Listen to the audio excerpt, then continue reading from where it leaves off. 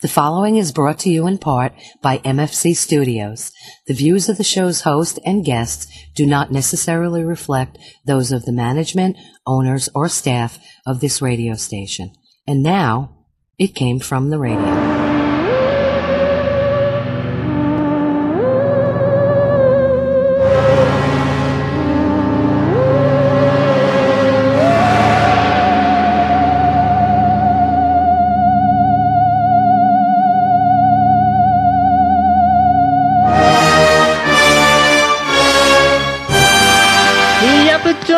Welcome once again to We Came From the Radio, the official show of the Big Apple Con. This is your host, Mark Torres, speaking. With me, once again, via social distancing, we have none other than our very own Pronto Comics Dominic Definition Mansperano. Hola, mi amigos. And we have from The Life with Jenner G, Jen Elise Beldy.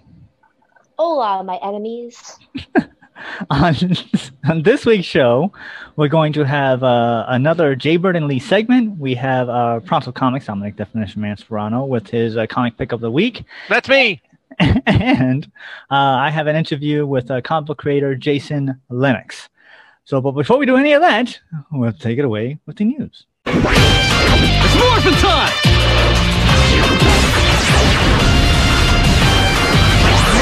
The news is brought to you in part by the five hosts of the Big Apple Con, of which we are the official radio show of, celebrating over 26 years of comic bookness and pop culture stuff. For more information, go to www.bigapplecc.com.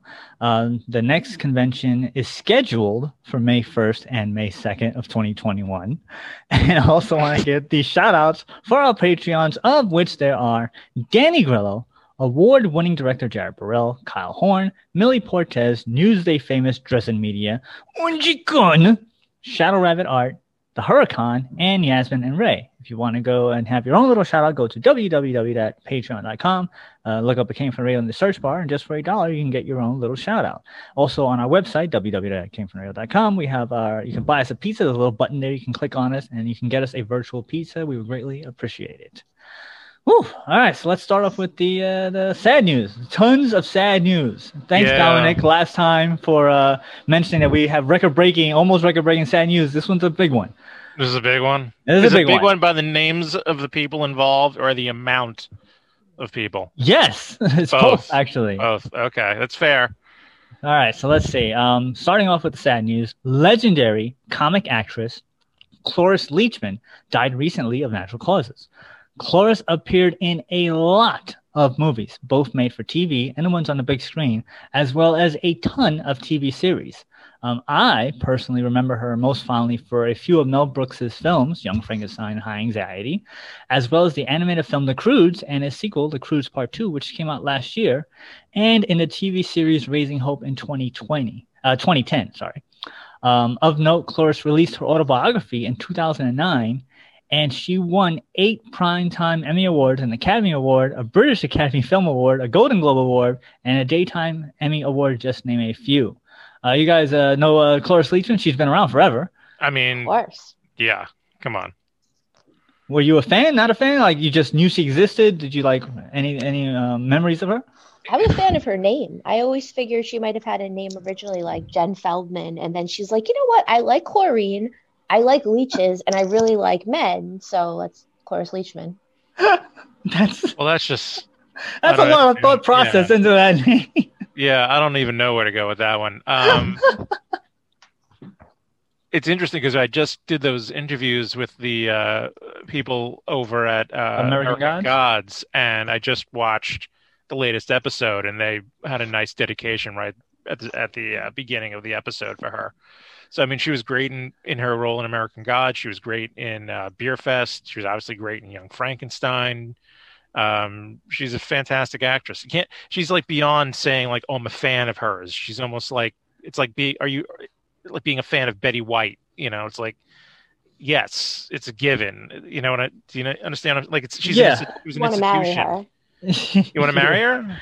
Yeah, well, it's a little like creepy. that. It's a little necrophilic, but you know.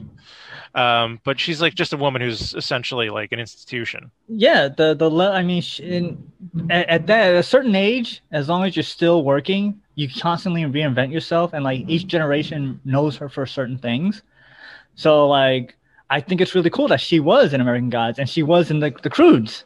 You know, like so that the young people know that her. But I remember her from way back when, and especially when she was in Raising Hope. Like I thought that was like a reinvention of her character because she played a senile old lady who was constantly naked, running around, and she had like the best jokes. She had the best jokes of the show. So she was a spry 94. That, I mean, probably she made it that far because she kept working. You know, it is possible that once you get to a certain age, if you are working and keep that mind going, and you know, fortune with you keeps you going. Yeah. Yeah, I firmly believe that the people that make it that far in life, in terms of their age, and not just like they made it that far and they were just kind of laying in a hospital bed. I mean, like they're out there doing stuff. She was working up until at least 2019, 2020. It's because they're active and they keep doing and have things that they want to do and they're interested. There was a guy that I would teach at the ballroom studio. He was about 94. And yes, the old guy. You mentioned him before. Yeah. Yeah. Very nice guy. And as far as I know, at least he was still alive during the summer. I happened to catch him in town real quick walking by, so whether he was still around. And he's got a lot of interests and a lot of passions, and he has things that keep him going. That's the trick. Oh, that's cool. Yep. All right. So speaking of things that keep people going and people of age, of a certain age. Coffee. What's that? Coffee? Coffee? Well, I'm making coffee right now. Coffee does keep people going. It does. So I'm sure for our next bit of sad news, she drank lots of coffee. Legendary actress Cicely Tyson also died recently. As of this recording, which is February 4th, 2021, no cause of death has been announced. Cicely appeared in a multitude of films, such as Concord Airport 79, I remember that. Busting Loose, I love that movie. Fried Green Tomatoes, Hoodlum Stephanie St. Clair, Diary of a Mad Black Woman, Alan's Cross, and The Help, just name a few. On the small screen, Cicely appeared in such shows as East Side, West Side, the autobiography of Miss Jane Pittman, Roots, the legendary show Roots, King, A Woman Called Moses, the Marva Collins story, Samaritan, the Mitch Snyder story, The Women of Brewster Place, I remember that show, The Oldest Living Confederate Widow Tells All, Sweet Justice, The Road to Galveston, Riot, Mama Flora's Family, I remember that, Lesson Before Dying, The Rosa Parks Story, Relative Stranger, A Trip to Bountiful, How to Get Away with Murder, and most recently, Cherish the Day. Of note, Cicely was the recipient of 3 Primetime Emmy Awards, 4 Black Reel Awards, 1 Screen Actors Guild Award, 1 Tony Award, 1 Honorary Academy Award, a Peabody Award, as well as being named a Kennedy Center honoree in 2015. In 2016, she received the President Medal of Freedom, which is the highest civilian honor in the United States. And in 2020, she was inducted into the Television Hall of Fame. So once again, another legendary actress has done just about everything. Yeah, that's enough. That's a lot. That's enough? You're like, yeah, I don't need no more awards. If I was 96, I always say I'm going to die at 96. And if I had this type of list, I'd be like, okay, that's good. It's all right. You just tap out. Yeah. All right. We're good. I mean, for me, Roots was the big one. Like, that was a groundbreaking television series. And it launched many careers. And she, you know, once again, a legendary actress of a certain age. It's crazy. It is. The first thing I remember seeing her in actually was Hoodlum. Ooh. Which I know you don't watch gangster movies, but I remember she did a really good job. I forgot the name of the character specifically, but she was essentially a organized crime boss based off of a real person. Oh. And I love the movie because it was interesting. It had Tim Roth in it and Andy Garcia playing Dutch Schultz and Lucky Luciano, and she was fantastic in it. So she was another spry 96. That's pretty good. So close to getting the letter, yeah. Yeah, so close to that letter. So moving on for more sad news, writer, actor, and producer Mark with a C. That's important. Edward Wilmore also died recently from complications of the coronavirus. Mark acted, wrote, and produced such shows as In Living Color, The PJs, that was the animated Eddie Murphy show on the Fox, The Simpsons, and most recently, F is for Family on Netflix. all shows I was a really big fan of, except PJs. Wasn't a big fan of that, but he was in tons of stuff that shaped my life. Were you a fan of any of those shows? In Living Color. Yeah, I mean, how can you gotta love In Living Color? That show was groundbreaking and brilliant. Would that be allowed nowadays? The things they did? No, right? No. Yeah. No. Like Jim Carrey would come out as like Fire Marshal Bill, and people who unfortunately like lost something in a house fire would protest it. Oh my God! Come on, am I wrong? I mean, people would You're find not it wrong. offensive. They would You're find it not offensive. wrong. He's That's making true. fun of. Has it happened? It would No. happen if the show came out now. Yeah. Oh, I thought that actually did happen, and I'm like, No, oh my but- God! Come on, it's a completely believable scenario though. If Totally. he was going to do like Fire Marshal Bill, you would have like there was recently Or I even just Jamie Foxx's Wanda, oh yeah, or just what were the Homie the Clown, Home of the Clown? You couldn't do that. You could definitely not do the two gay guys, Oh my God, that two they would do. snaps up, yeah. especially because there was one I Gays think on there- film, that was what it was called. Yeah, and there was one time where like one of them got hit in the head and he turned straight. He's like, what am I Wow. doing? And it's like, you couldn't do that. You couldn't do that today. If you did that, like the LGBTQ community would be like going after you for even possibly insinuating that homosexuality was a mental disorder. Yeah. That's You know, true. that could but be cured by a hit on the head. You know, like you couldn't. I do not envy anyone in comedy right now.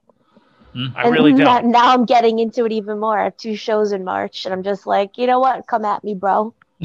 Yes, we Ladies and already know. gentlemen, that's what we call a segue. Well, you know what's interesting? Jamie Foxx- cancel Genergy. Yes, Jamie Foxx is still around. They could have dug up all his old stuff. I saw They him might. on Equinox down the street. Very nice guy. they might. You know, that's when he does something like right now. If he did something really big, they would go after him because that's what they do. I feel Yeah, like I he mean, has though. People No, but I mean who- like super. I mean, he's done a lot of stuff, but the culture wasn't ready for him yet. But when he hits that something that's really popular right this minute, they'll Yeah, go I after him. mean, it really depends too on how big you are and how vetted you are to some degree. Like if you've been, like no one's really going to try and go after Jerry Seinfeld. Tom Hanks, he got a pass. Actually, they have. They recently did kind of. Yeah, but Well- it doesn't take. You know what I mean? Like it doesn't really take. You have. Well, in the The bigger you comedian are, the world, a more lot of people egregious. are, and it's picking up. I see a lot of comedians bashing him lately. Well, that's because they're Yeah. jealous. They do pick on a couple episodes of Seinfeld, but it's not like a sweeping movement Yeah. because he has You know. he has that shield up. I'm like right now. As a Yeah. matter of fact, when we talked about Larry King passing, there was an interview that Larry King did with Jerry Seinfeld, and Right. that he quote unquote berated him because Larry thought that the show got canceled as opposed to that Seinfeld left, and they were starting to attack him on that. But the shield was up, and he was fine, and we went off to something else because the attention span is very small. Hmm. So he was a 57, only a spry 57. Wow. Moving on from more sad news. Screenwriter and producer Alan Burns also died recently, and once again, no cause of death has been announced. Alan was perhaps best known for creating and writing television sitcoms such as The Munsters, The Mary Tyler Moore Show, and Rhoda. Alan also co-created such shows as My Mother the Car, Lou Grant, Friends and Lovers, and worked on such shows as Get Smart, The Duck Factory, which is significant because I believe that was Jim Carrey's first TV role, and it had the guy. It had Don Messick, the voice of Scooby Doo, in it, like an actor. So that was really cool. Eisenhower and Lutz, The Rocky and Bullwinkle Show, Dudley Do Right, and George of the Jungle, just to name a few. Of note, Alan created the Captain Crunch character for Quaker Oats. Really? It's sad that our senior correspondent Charlie Saladino is in here because I'm sure he would have tons of stuff to say about those shows. But yeah, that guy made that guy, and he passed away also. He was I guess we'll say he was a spry 85. That's not bad. How do you create a Captain Crunch character? Are you just eating cereal one day and you're like, you know what? I'm very dissatisfied with this cereal. It doesn't have a mascot. I think we need a captain to tell me how to put this spoon in my mouth. I like how your thought processes on things being created, Jen. I don't know. I would think that they're like, we need a mascot, and it may be more that they approached him and he did the voice for Captain Crunch. No way. No, I think he actually did like the design for the captain. For the captain. Then Kellogg, someone over at Kellogg is like, we have this thing called Captain Crunch. Draw me something.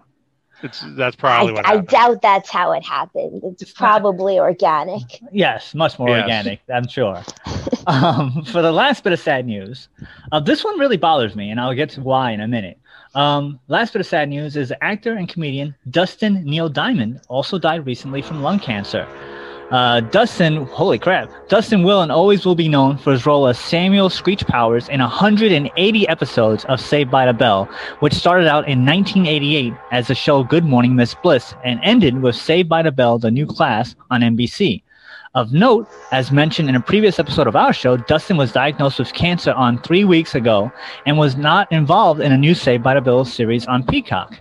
In an interview last year, Dustin was asked about what he thought Screech would be up to in a new series had he had been included. Dustin says, I think now Screech would be dealing with parenthood and dealing with his kids, finding out that he's got a little Screech of his own now, and that maybe he wasn't a barrel full of roses to deal with growing up, and realizing maybe was he ever that difficult. The reason that this one bothers me a lot is that now that he's dead, his co-stars, of which they weren't really close with, and obviously not so because he's not on the series, now they're like, oh, he was such a great guy. Oh, we feel so bad for him. Oh, they're so upset, quote unquote upset that he died. Right. And like they had their chance. They could have put him on the show and they didn't. And now they're saying this stuff. But the other part of the hypocrisy is that if they don't say anything, as we just mentioned earlier, the cancel culture is like, oh, how dare you not say something about him dying? So they're in a bad position both ways, but it really bothers me. Like they had their chance and they messed up, and now they're being hypocritical about it. Well, you know what it is too, though. Go ahead, Jen. Go ahead, Jen. Oh, I was just wondering, did they say not so nice things while he was alive? Were there not so nice things said about him? They were very PC about the not nice things they said about him. Like there was an interview a couple of years ago with Mario Lopez had Dustin on Access Hollywood, and they were talking about the book and and stuff, and it was like the interview was like he didn't know who he was. It was like he wasn't treating like he was like, wow, we work together, how are things going? It was just like a straightforward, you're just somebody who I just have to interview person. And you could feel the tension. It's like weird. Okay. Like he's asking him, what did you, how was it on the set? And people are like, dude, you were with me on the set. Why are you asking me about things on the set if you were there with me? So it was, and then there's a clip of, Breckin Meyer and Mark Paul Gosselaar talking about the book that came out. And Breckin Meyer took the heat and was literally saying bad things about Dustin. And Mark was just sitting there kind of just like nodding in silence, but he wasn't objecting and he wasn't really agreeing with it, but he just kind of let it happen. So it's like one of those things that they were very PC about it. Oh, he was, we really didn't get along or that kind of thing. But still, the fact that he wasn't on the show, and remember, Mario Lopez and Elizabeth Berkley were executive producers on the show. Right. They could have had him on if they wanted. Easily they could have had him on. I mean, they got Laura Voorhees on, and I remember they made a big thing about her not being invited, and they put on a little cameo. They had her on there on a show. So they could have done it, and it really bothers me. Well, it's not the first time they've excluded him, because I know they did some sort of, like People Magazine will do like reunion shoots. Yes. They had a reunion of People Magazine. I know that he was not in that. And then there was the Tonight Show. Jimmy Fallon did the reunion of the four main cast members, and they just kind of put those to the side. But I think it really came after like he put his book out. What was it called? Beyond the Bell or something like that. Yes. And where he basically it was a trashy tabloidy book, where he I don't know. I haven't read the book, but as I understand, the other cast members weren't happy about what he said in that book. Because look. They were what? Maybe in their 20s? Not even. They were all kids. They were young, yeah. Does anyone want to have whatever mistakes and stupid stuff they did back then put into a book for people to read? No. That's what I'm saying. So, and you know why he did it, because his career was not going well. Yes. He did money, and he put it out there. So I don't blame them for probably being upset and excluding him. It's like, dude, you broke ranks. You spoke bad about the family. You went and told people what's going on. But my point is, that we did 20 years ago. So, but the point is, why now? Oh, they have nothing but nice things to say about him when they had the opportunity. And to his quote unquote defense, people, and people are gross. To his quote unquote defense, he was interviewed many times. You go look up on YouTube, see the interviews, and he said that he had a ghostwriter, and that he didn't have final approval of the book. That was his excuse. So whether it's true or not, who's to say? But that was what he had to say about the book. Yeah, I know, and like they all have ghostwriters and stuff, but yeah, again, it's kind of like, you go and you probably slam these people, and who knows if he even like really said anything if he had a ghostwriter, but still, I'm sure they put in stuff, and it could. Yeah. What's worse is if there were like just a bunch of lies in the book. I know. Generous stuff. Well, no, you don't want that guy around. And if you notice, whenever they, like Tiffany Thiessen and Mark Paul Gosselaar and Mario Lopez, all the stuff they put out, it was about the time when they were on the show together. Mm-hmm.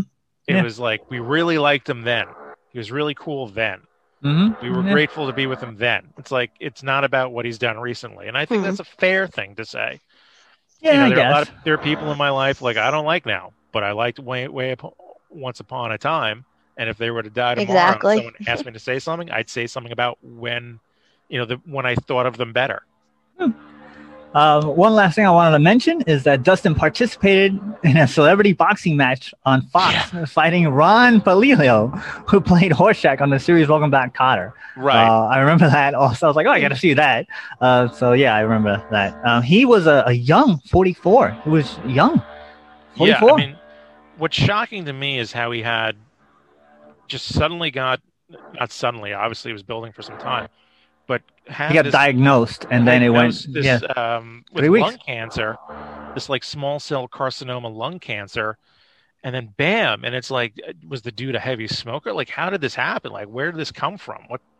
To me, it's just at 44 to get that kind of a cancer. Yeah. It's right up there with like Chadwick Boseman. Yeah.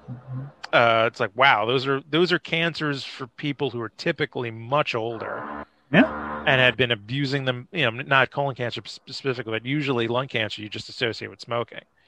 So it's just crazy to me.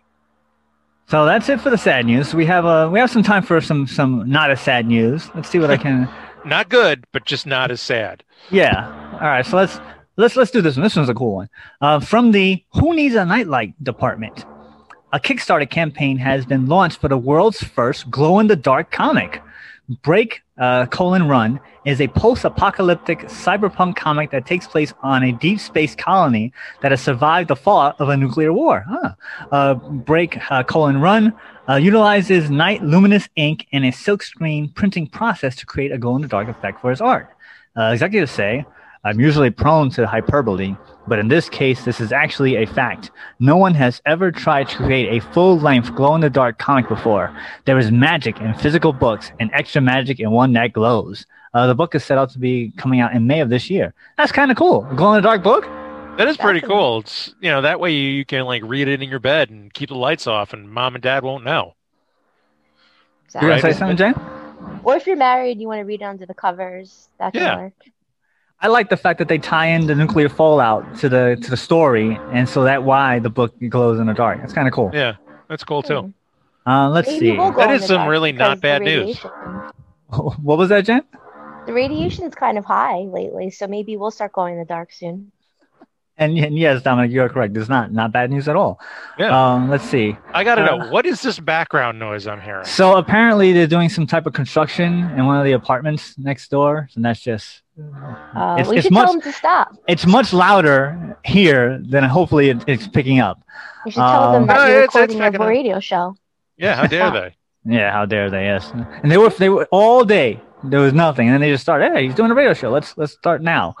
I'm just hearing it. I'm like, is there a ship coming in? What's going on? Wow, that's a great segue, Dominic. So let's see if we get this done. So from one more bit of news, maybe we get one more from the Just sit right back and you'll hear a tale of a fateful trip that started from this tropic port aboard this tiny ship. Department. Image Comics and Skybound Entertainment are developing a comic convention, you guessed it, on a cruise ship. Executive says, calling all comic lovers, it's been a wild year to say the least, and we've been spending a lot of time thinking about what to bring to the comic community together when things are safe. Our solution, a good old vacation. We know everyone can use one, and we'd love to get your feedback on bringing the con floor to the ocean with an immersive cruise vacation centered around all things comics. From where you feel comfortable setting sail with fellow fans again, or where'd you like to go, fill out the survey and let us know. As the statement suggests, the companies are very open to getting con-goers' feedback and suggestions by having them fill out a survey and are looking to set sail in 2022 or 2023, depending on how the pandemic pans out. Convention on the cruise ship. I know they've had some before. Like I was going to say, I know they've done this. They've had the Bionic Cruise. I remember that. And they've had a wrestling cruise. I know they've had that. But like a full-on regular Comic-Con on a boat, what are your thoughts on that? Especially now. Never. It's kind of interesting because, like, I've only taken a cruise once in my life. I would like to do it again. Yeah. How many cruises have you taken, Mark? None. I fear the boat's gonna sink. Yeah. No, but I've taken a cruise once in my life, and it was a fun experience. But I don't know. People that go to Comic-Cons aren't what we would necessarily call extroverted or even adventurous to some degree. You know, like trying to get them on a boat in sunshine. I don't know how that'll work. What do you think, Jen? They don't see the sun, you know? They don't see the sun. Yeah, that's a good point. Well, I know for me, 2 hours is my max to spend time with someone. So if I can't get off the boat after 2 hours, it's going to be a problem. You're going to be the one on the life raft and just swimming away? Yeah, like 2 hours is like, all right, we're good here. We got to jump overboard. So you'd be good for like one of those cruises that just goes around Manhattan. A Circle Line. You're on a Circle Line. Yeah. Yeah, even that's pushing it, but okay, yeah, I could do that.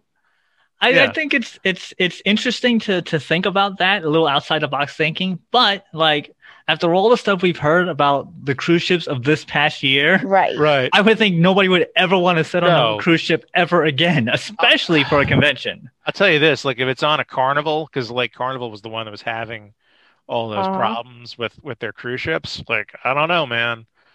I don't know. And actually the one cruise I was on was a Carnival cruise. And it was nice, but it wasn't like the level of opulence that I've heard about. I'm always afraid I was going to get. I'm afraid that the boat's going to sink, and I'm also afraid that if you get on, you go on to like one of the islands, that the boat's going to leave you. So like those two fears, like no, not doing it. Yeah. Yeah.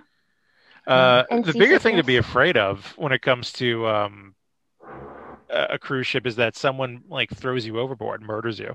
That's apparently a very common thing. Not like super common, but it's been known to happen. Puts a new meaning to the term murder cruise. Yeah. Okay. All right, so let's see. We have time. We have under 3 minutes. So let's get this in quick. Last bit of news. From I guess it depends on the mole department. Mattel has announced that they're making a game show based on, wait for it, Whack-A-Mole. Executives say Whack-A-Mole is a game show that will turn the game into an elimination competition during which opposing teams will use their skill, strength, and endurance to face off to become the ultimate Whack-A-Mole champion. The unscripted series will incorporate a life-size Whack-A-Mole, races, and obstacle course along with a twist. The TV execs say Whack-A-Mole is a beloved action-paced arcade game with a deep fan following and interactive nature and comedy energy of the game makes it a grand franchise for episodic television. The game dates back to the 70s and was turned into a board game back in 2009. And in essence, features a mallet, animatronic moles, and randomly pop out of holes, and you hit them with the mallet. And that's it. That's the whole game. That's the game. A Whack-A-Mole TV show. Would you watch it? No. Yeah. Wait. All right. We got one no one. Yes. All right. So let's see. All right, Jen. Why would you watch it? What's the convincing point here? Because it's ridiculous. So I would like to see a few minutes of it. But so you already watched the whole episode? Yeah, I don't know about the whole episode. And every single week, I don't know about that. All right, Dominic, you said no, so why would you not have people watch it? I'm really not a game show watcher anyway. Okay. So, like, I barely watch game shows as it is, and on top of that, I am not watching a game show this stupid. I'm kind of in the middle ground. Like, it all depends on the mole. Like, if the mole is like some wacky character that you really hate and you just wanna smash that thing, I think it might be interesting just to watch a little bit of it, just to see the people get the aggression out. Like the whammy. You remember the whammy from Pressure Luck? Yes. Right, right. Everybody watches for the whammy. Nobody cared about the question. Yeah. Nobody, you want to see the whammy. Something, and maybe if they did like that type of thing, it might be interesting for maybe a couple episodes. Maybe. I think they should have a tired mother bring all her children there, and the children keep popping up out of the holes, and the mother keeps going, "Get down, get down." Now, that I'd watch. Mm-hmm. That sounds interesting. You would watch parental abuse? Well, with a mallet, just a soft mallet. A soft mallet. That's much better. Like a marshmallow mallet. All right, so they hit with a marshmallow weapon, and their kids just pop out, or not even, or a teacher and some kids, because you got to have more than 5 kids. Yeah, I'll teach kids to be quiet and know their place. Not enough kids actually know that. So all right, that's funnier than it should be. I find that extremely funny. I don't know if it's just me. So that's it for the news. I do like the idea of kids should be seen and not heard. So so that's it for the news. You have any final thoughts before we take our break? Dominic, final thought? Yeah, kids should be seen and not heard. Jen, final thought? Kids should be flush down the toilet. Never mind. Sorry. Brush your teeth. That so much violence towards children. That just got dark. We're never going to be back on that Christian radio. I meant like tadpoles. Like if the tadpoles get into your. No, just stop. You're not helping. You're not helping. Stop. So with that, we're going to take our break, and we'll be right back with It Came From the Radio.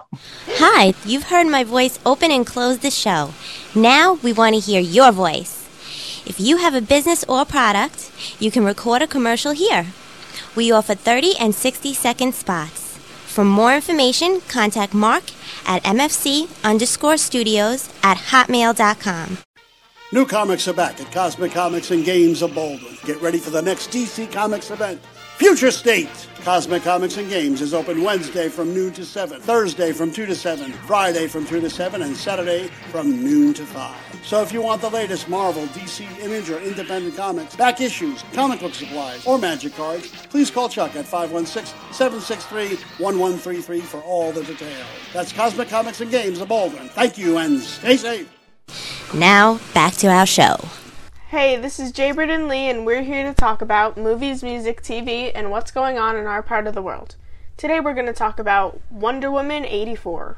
Yes, Wonder Woman 1984, a movie that came out in Christmas that I'm sure a ton of people have been talking about already. Yeah, it wasn't good. It wasn't good. To keep it short, it wasn't good. All in right. my opinion. Okay, and we watched that on the HBO Max, right? So, yeah, I tend to agree. I wasn't really a big fan of it. No, it wasn't. Well, what didn't you like about it? It seemed cheesy. And also Wonder Woman is supposed to be about Wonder Woman.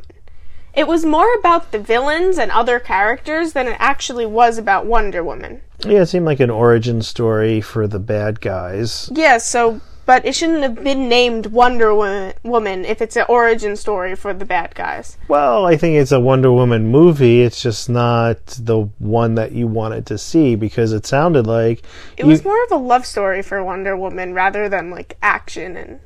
Yeah, it's a little weird that after... When did that guy... It was World War II when... Yeah, it was confusing what was... Well, when that other guy... When her love interest passed away, it was like 30 years later or 40 years later? I don't even know at this point. I have no idea. But, yeah, it's a long time to be mourning over somebody and not have moved on at this point. And my thing is she's going out and saving people. How come, like, nobody's talking about her really, out in the world. She's obviously out there saving people and busting up malls or whatever, the bad guys at malls. Also, isn't she supposed to not be seen by anyone? Well, that's the whole thing, right? She was seen by thousands of people. She was definitely seen by a lot of people. How does she get away with it? Well, I think that's the thing. It doesn't really consistently go with the Justice League stuff that they were doing, right? So her storyline got sort of messed up in this one. I feel like it was just confusing. Also, the graphics the graphics seemed terrible. They were horrible. It's like we went back in time with those. When she was running, it looked fake. You could see it was a green screen. Yeah, I guess they decided not to put in the full 9 yards on that one. I mean, obviously the movie was not great. I mean, the problem for us was that we were doing it. We were going to show it. Well, we did show it. We showed it basically on Christmas or the next day anyway. Yeah. And we were having, let's get the popcorn and everybody come over. We're going to watch Wonder Woman. And we had everyone over. We had one kid fall asleep within 5 minutes of the movie. Well, no, after the first 10 minutes. After the first 10 minutes, my cousin fell asleep. She fell asleep. The other one decided to walk off and go do That was something. Mom. Right, yeah. Mom walked up. Mom was the one who wanted us to watch the movie, and then she walked off and did something else. The person who organized the party walked out of the room and went somewhere else for 2 hours. And then we were stuck watching the movie.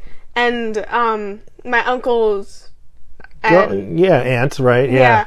Their baby got up and was just up. Right, yeah. So it was a very strange time. Our group of people, one walked out, one fell asleep. We had two that were trying to make it through. We had one person also just eating popcorn as much as possible the whole time.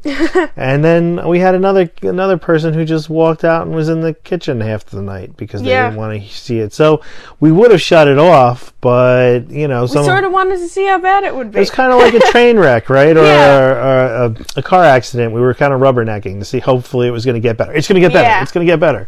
And it didn't get better. It didn't get better at all. So anything, it got worse. So I'm guessing you don't like this movie and you want to give it a thumbs down, right? Definitely. All right. I saw the ratings. They're 5.7. Out of 10 or something? What is that, Rotten Tomatoes or something? That's, I think, IMDb. Oh, okay. And Rotten Tomatoes is 64%, approval. Yeah, I don't know. I just thought it was, not a great film also. It wasn't that good. It wasn't that good. I'd rate it a 3. All right. Well, they are going to make a Wonder Woman 3. Hopefully it'll be better. Hopefully it's better. I hope so. Anyway, we're not recommending that one, and we're out of here. So anyway. Stay safe, stay healthy, and stay connected. See ya. Hello, radio listeners. What are you thinking? We want to hear from you. What's working for you? What things would you like to hear more about? Write us your thoughts. Or you can buy us a pizza. Just go to our website, www.itcamefromradio.com, and click on the Buy Us a Pizza link. Leave your comment there. And we'll read them on video. Now, back to our show. And welcome back to It Came From Radio, the official of the Big Apple Con. This is your host, Mark Torres, speaking. With me, I have a special guest, comic book creator, Jason Lennox. Say hi, Jason. Hey, say hi, Jason. I'm here tonight on It Came From the Radio. Love it. So let's get right down to the basics. Comic creator, are you writer, artist, letterer, editor? Do you do it all? What do you do? So in this case, with Lords of the Cosmos, I'm an editor. I'm a creator. I primarily do art, but I've managed to get more into writing as we've gone into issue 4. So I've put my hat in the writing arena a little bit. So I did co-write one of the stories in this issue called The Hunger with my fellow creator, Jason Palmatier. So that was exciting. So it's a Jason and Jason production. Jason, and Dennis. So Dennis is our third partner, and he lives in Los Angeles, California. And Jason Palmatier and I both live in rural State College, Pennsylvania, home of the Pennsylvania State University. Wow. All right. So you're actually promoting the Kickstarter for issue number 4. So let's go back to issue number 1. Tell us what the story's about. So what the story's about with Lords of the Cosmos is there's a planet called Aiden, and Aiden is a world that is lost to space and time, and it has magic, it has technology, it has cyborgs, it has wizards, it has talking animals, it has heroes with swords, and it has villains with cybernetic tentacles. And it's about the Lords of the Cosmos fighting their ancient enemies, the disciples of Umex, and the people of the planet Aiden are caught in the middle. And they've had wars before and conflicts before, and each side is composed of over-the-top characters of all different genres, which again can include cyborgs, wizards, talking animals, barbarians, and they are locked in a conflict to the death that hopefully we wrap up around issue 7. Holy crap. That's what the Cosmos is, and this is kind of at the middle part of this big arc to launch it. Each book has had between 3 and 4 stories. I draw the main story, and I help with some editing and writing on that. Dave Sharp, who does a ton of stuff for Green Lantern with DC, does all of our lettering. Dave's a friend. Love you, Dave. But each issue has backup stories that highlight some of the things that we introduce in the main story. So it's like one big tree with like lots of little branches going out that you can start going down different rabbit holes in each book. I think I should have asked you what's not in the book and what is in the book, because good God, there's a lot of stuff. We've got a lot of stuff. In the newest issue, we have the origin story of the main hero's evil talking sword. Well, evil in that it wants to kill everyone. Mordanix, who is a villain that was a human and now is part human, part spider, acid tank mech. And the other backup story is the origin of the talking cat the heroes have, and the last of the biomechanical wizards that were heroes and guardians of the planets before they were mostly killed by Umex and his evil minions, the bad guys in the book. So you get and then actually in Mordanix's origin story, we get to see for the first time a battleship-sized turtle that works for the heroes called Iron Shell, where he is basically a World War II battleship conning tower on his shell, and we see him shell a beach like a World War II amphibious assault attack. So he's a character that's gotten a lot of attention as Iron Shell from this book, just from some of the images we've shared. So this is like overload for so much content. So let's scale it down a little bit. You've got to be a child of the 80s and 90s, right? Am I all right? Because I'm like, It seems like you have put everything into the kitchen sink in this. So where did this idea come from with your partners and yourself? Was it like, this is what we like, let's just get it all in there, or did you form a thought, let's make a comic, and then decide what's going to come into the story? Great question. So around 2015, I was doing a signing for one of my earlier books down in York, Pennsylvania, and at the comic store, and it's a place that no longer exists. They were selling copies of a new DC Masters of the Universe book, and I was excited to see it, so I bought a copy and took it home. I read it, and I hated it, and all I could think about for a couple of weeks was how angry I was with how stupid that this book turned out, and how much I didn't like it. And then I started thinking about, why can't I make a comic project that's like Masters of the Universe? So I had it in my head, and I ran into Jason Palmatier at work, of all places, and we had nothing to do with art at this job, and we were talking in passing, and I said I had this idea for like an 80s comic book. You seem to be into that stuff, and you're a writer. And he confirmed all that, and I pitched him my idea, and I said, would you want to work with me locally to do this concept book? It didn't even have a title at the time. And he said, I'm in, but can we get my one friend involved that's from here but moved to LA to do TV and movie scripts? And I said, that sounds great. And that was Dennis. And then we had a phone call where Jason asked me to pitch it to Dennis. And I pitched it, and I gave him some of my credentials. And he said, dude, it was like Rick and Morty. I'm in, right? The episode of Rick and Morty where they're like, I'm in. And so we said, okay, we got to make a book, and what are we going to call it? And we wrote down the words Masters of the Universe and crossed out Masters and crossed out Universe and got a thesaurus, and we changed it to Lords of the Cosmos. And that was how it started. 3 guys that were children of the 80s and 90s, and, saying, you son of a, I'm in. And then from there, we designed all the characters and started sketching out a story. And then we started putting together issue 1 around 2016. And we realized that I couldn't do all the art and the schedule. We wanted to do all these stories, so we brought in other artists, which we've done every issue since. And then that first issue has my main story, and then it has 3 backup stories. And then, like I said, the other issues, 2, 3, and now 4, have all followed that format. So that's where it came from. So how do you work out letting go of some of your ideas to work with other people? Because when you're the sole writer or the sole creator, you have creative control. how is it working with other people who have their own ideas and may not necessarily agree with your ideas, but it was originally your idea? How do you work out with that? So one of the most important things that Dennis and Jason and I did was at the very beginning, we actually worked with a lawyer and made a contract about, who owns it, who has final editorial control, what happens if it becomes TV, movie, whatever. Wow. Just in case. Because we're all grown ups and we knew that, hey, we think our idea is great. Let's treat it like it is great. What happens if this becomes a TV series or a movie or a cartoon? So we worked all that out in a legal agreement before the book ever came out. As kind of a cornerstone of the project, which is a great thing for any creative group to do. Outside of that, Dennis and Jason, between the three of us, I love those two guys. We're very simpatico, even though we don't all live close to each other. We communicate frequently by email and text, and we don't always agree, right? But at this point, we've been doing this long enough that we are very respectful of each other's talents. I don't think we've had an unkind word between us. We disagree. And there's some things we do fight about, but I think with creatives, if we're just rubber stamping everything, that's not good. So I love when Dennis and Jason and I get to have a friendly argument, because those arguments are about making Lords of the Cosmos better. We've worked with a ton of other writers and artists to this point through 4 issues and working on issues 5 and 6 simultaneously right now in the background. And we take feedback. We send feedback. We get feedback from other creators. And if people like an idea hard enough, we'll tell them to fight for it. And if they can prove it to us it's a better idea, our editorial stance is we want to make this thing as good as possible, and you got to take your ego out of it. So when you see a Lords of the Cosmos book, it's because we thought was the best thing, not because it was my idea. And part of that is being mature enough to let the stuff go and to know that you're not always going to have the best idea. But if you love the best idea, wherever it's coming from, listen to that and go with it and take your ego out of it.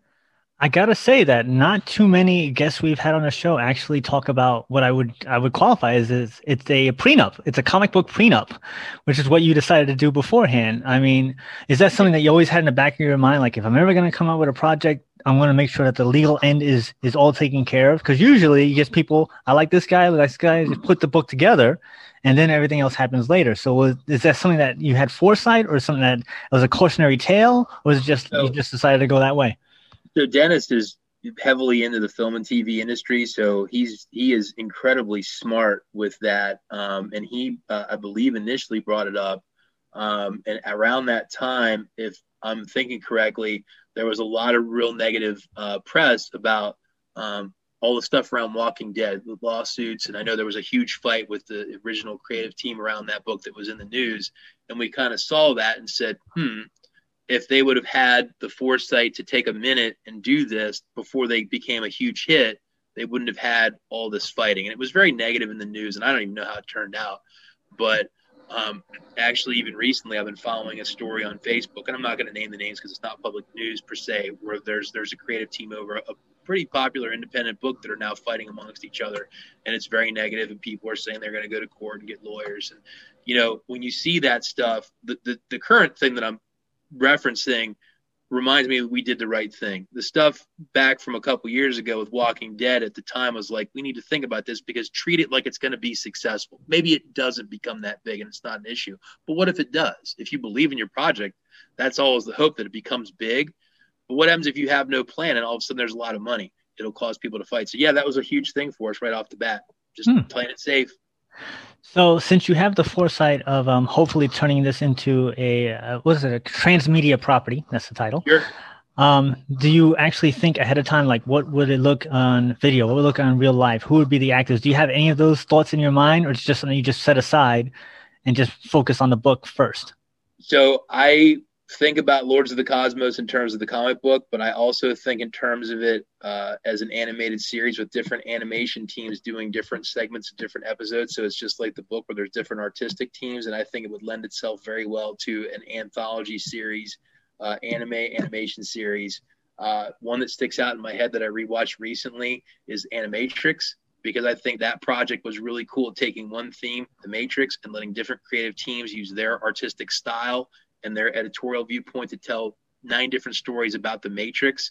To me, it would be something like that, with different animation studios doing different segments about the overall story. And it could be like retro, new, CGI, anime, etc. That's how I would see it, because again, we've thrived on having different artists and their diverse styles. We welcome it. So I think visually it would be fun to see different animation studios tackle Lords of the Cosmos if it got to that point. And even live action, because that's a different wrinkle. So even a live action thing. Oh, all right. So we're almost out of time. So Sure. Let's do the social media stuff. Where can people find more about the Kickstarter campaign? Where can they find out more about the book? Go. So the Kickstarter is Lords of the Cosmos 4 on Kickstarter. It is pinned to the top of my Twitter page, @LennoxArtist. It's all over my Instagram page, @LennoxArtist. It's also pinned to my Facebook art page, which is facebook.com/Jason Lennox Illustrator. It's also pinned to the top right side of my website, jasonlennox.com. And then if you want to go to my web store, it's Lennox Art Emporium on Etsy. So those are all the places you can find my stuff and Lords of the Cosmos via my social medias. Now, it's on Kickstarter, so that means you get a whole bunch of extra stuff, right? Whenever you sign up for Kickstarter. So what's the best stuff that you can mention with 2 minutes or less? What's the best perks you can get for contributing on Kickstarter? Right now, we have a lot of really cool original art pages from myself and Sasha Chiardo that are all $100 or less. We have the original Willem cover. He's a fellow from Russia. His cover is amazing. He looks like Jeff. He does work like Jeff Darrow. That's available for $175. You can get sketch covers. You can get T-shirts. You can get the books, all four, for $35 physical and $15 for all 4 issues as PDF. And it's what's the release schedule? Because it's issue 4. You said it's probably going to go up to issue 6. So it was like every month, every 2 months. How's that for? Well, I'll be honest. I wish we were faster, but we seem to knock out about 1 issue a year. So my goal is to get this wrapped and in the backers' hands by about July, and then we'll start working on the Kickstarter prep for issue 5, and hopefully we launch it probably around this time next year. And it's beginning, middle, end. When you get to issue 6, that's it. There's no extra stuff you have to get. You have the full story. I think issue 7 is where we're going to have issue to go. 7. So, 7. yeah. Okay. Mm-hmm. So let's see. We have less than a minute to go. So do you have any final thoughts you want to share before we take it a break? If you love the 80s, if you loved watching cartoons on Saturday morning after school, if you got excited when the Sears catalog came out and you scrolled to the toy section to see all the Transformers, He-Mans, and G.I. Joes, then you should check my book out, because Lords of the Cosmos was designed with all those things in its DNA. And if you like those things, you will love this book, and you should check it out and back it on Kickstarter. Lords of the Cosmos 4. So my final thought is this. Jason, thanks for being a guest on the show. It sounds like a really cool thing. I want to have you back when we have more time. It sounds like everything but the kitchen sink is in this project. Make sure everybody goes check it out. That is Lords of the, say it again, Lords of Chaos? Lords of the Cosmos. Lords of the Cosmos. See, I had to see right. Lords of the Cosmos on Kickstarter. So thank you very much. And with that, we're going to take our break. We'll be right back with It Came From the Radio. Hey guys, this is Christy from Custom Cakes by Christy. I want you to know that I'm here for you. I'm keeping my private kitchen open for any needs your family may have. I've been focusing on breads, soups, muffins, quiches, and other basics, but I'm still accepting dessert orders as well. Please follow my Facebook for immediate pickup items, private message me for custom orders. Custom Cakes by Christy, INC, KRISTY. Text me at 631-606-8166. Now, back to our show.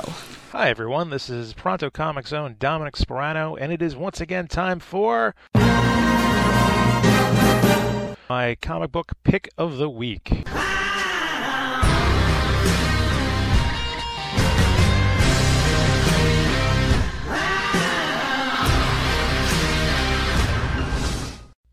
So, welcome back to the comic book pick of the week.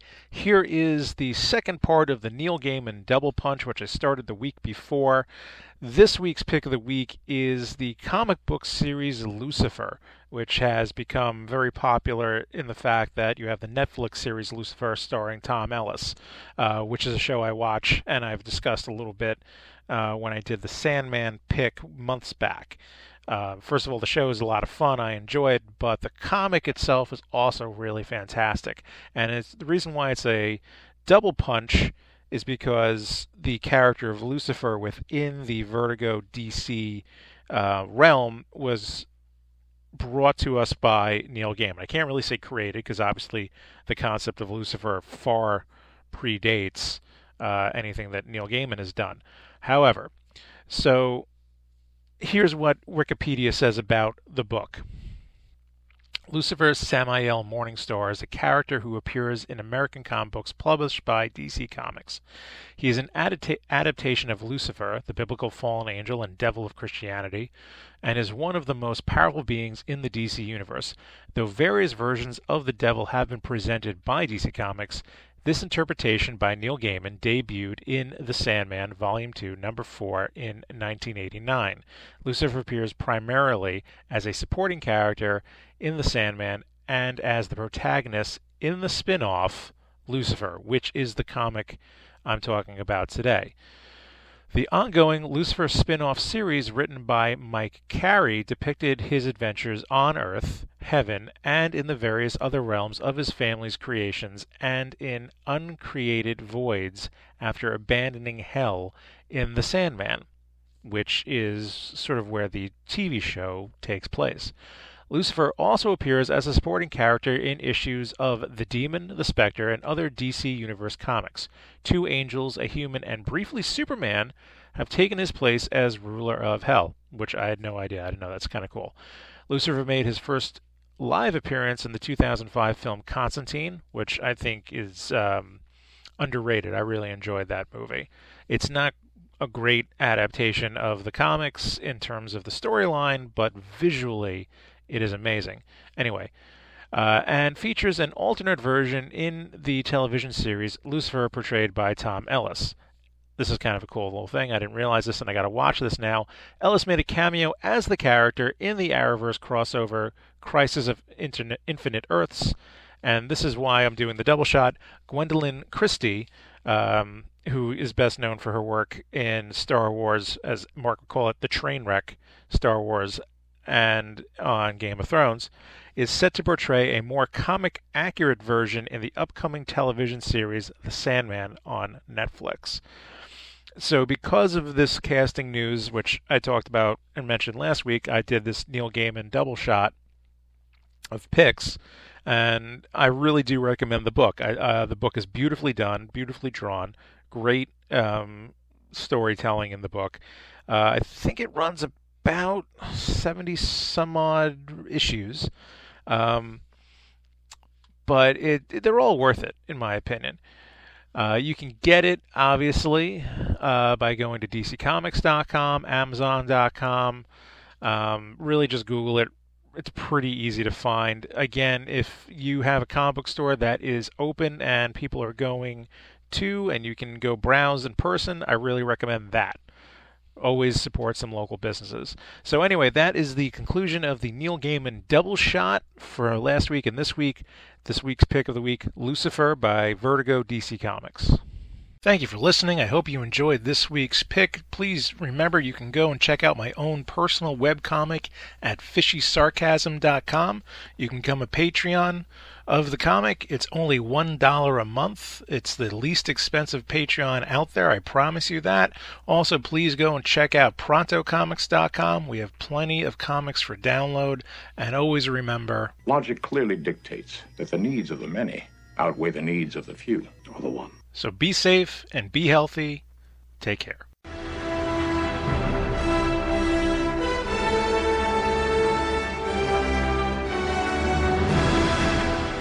Comic Book Depot has been in business since 1993. Your one-stop comic book shop for comics, gaming, and collectibles. The Comic Book Depot club membership is $15 and gets you 15% off new comics, back issues, graphic novels, and 10% off comic book supplies. Located at 2847 Jerusalem Avenue in Wantagh, New York. Contact us on Facebook for curbside pickup because new comics are back. For more information, give Alan a call at 516-221-9337. The Comic Book Depot. Now, back to our show. So that about does it for this week on The Came From the Radio. Join us right here every week on this radio station. If you miss any part of this show, tough. Go to our website, www.itcamefromradio.com. Listen to our archives will be up in a week or so. Check us out on such places such as btdradio.com, goodtalkradio.com, or our social media pages such as Facebook, Instagram, Twitter. And always follow the cost-benefit ratio. If the benefits outweigh the costs, do it. If the costs outweigh the benefits, don't do it. Or just Google It Came From the Radio. And we'll see you next week. You've been listening to It Came From the Radio with Mark Torres. The views of the show's hosts and guests did not necessarily reflect that of the management, owners, or staff of this station. We now return you to your earthly scheduled broadcast.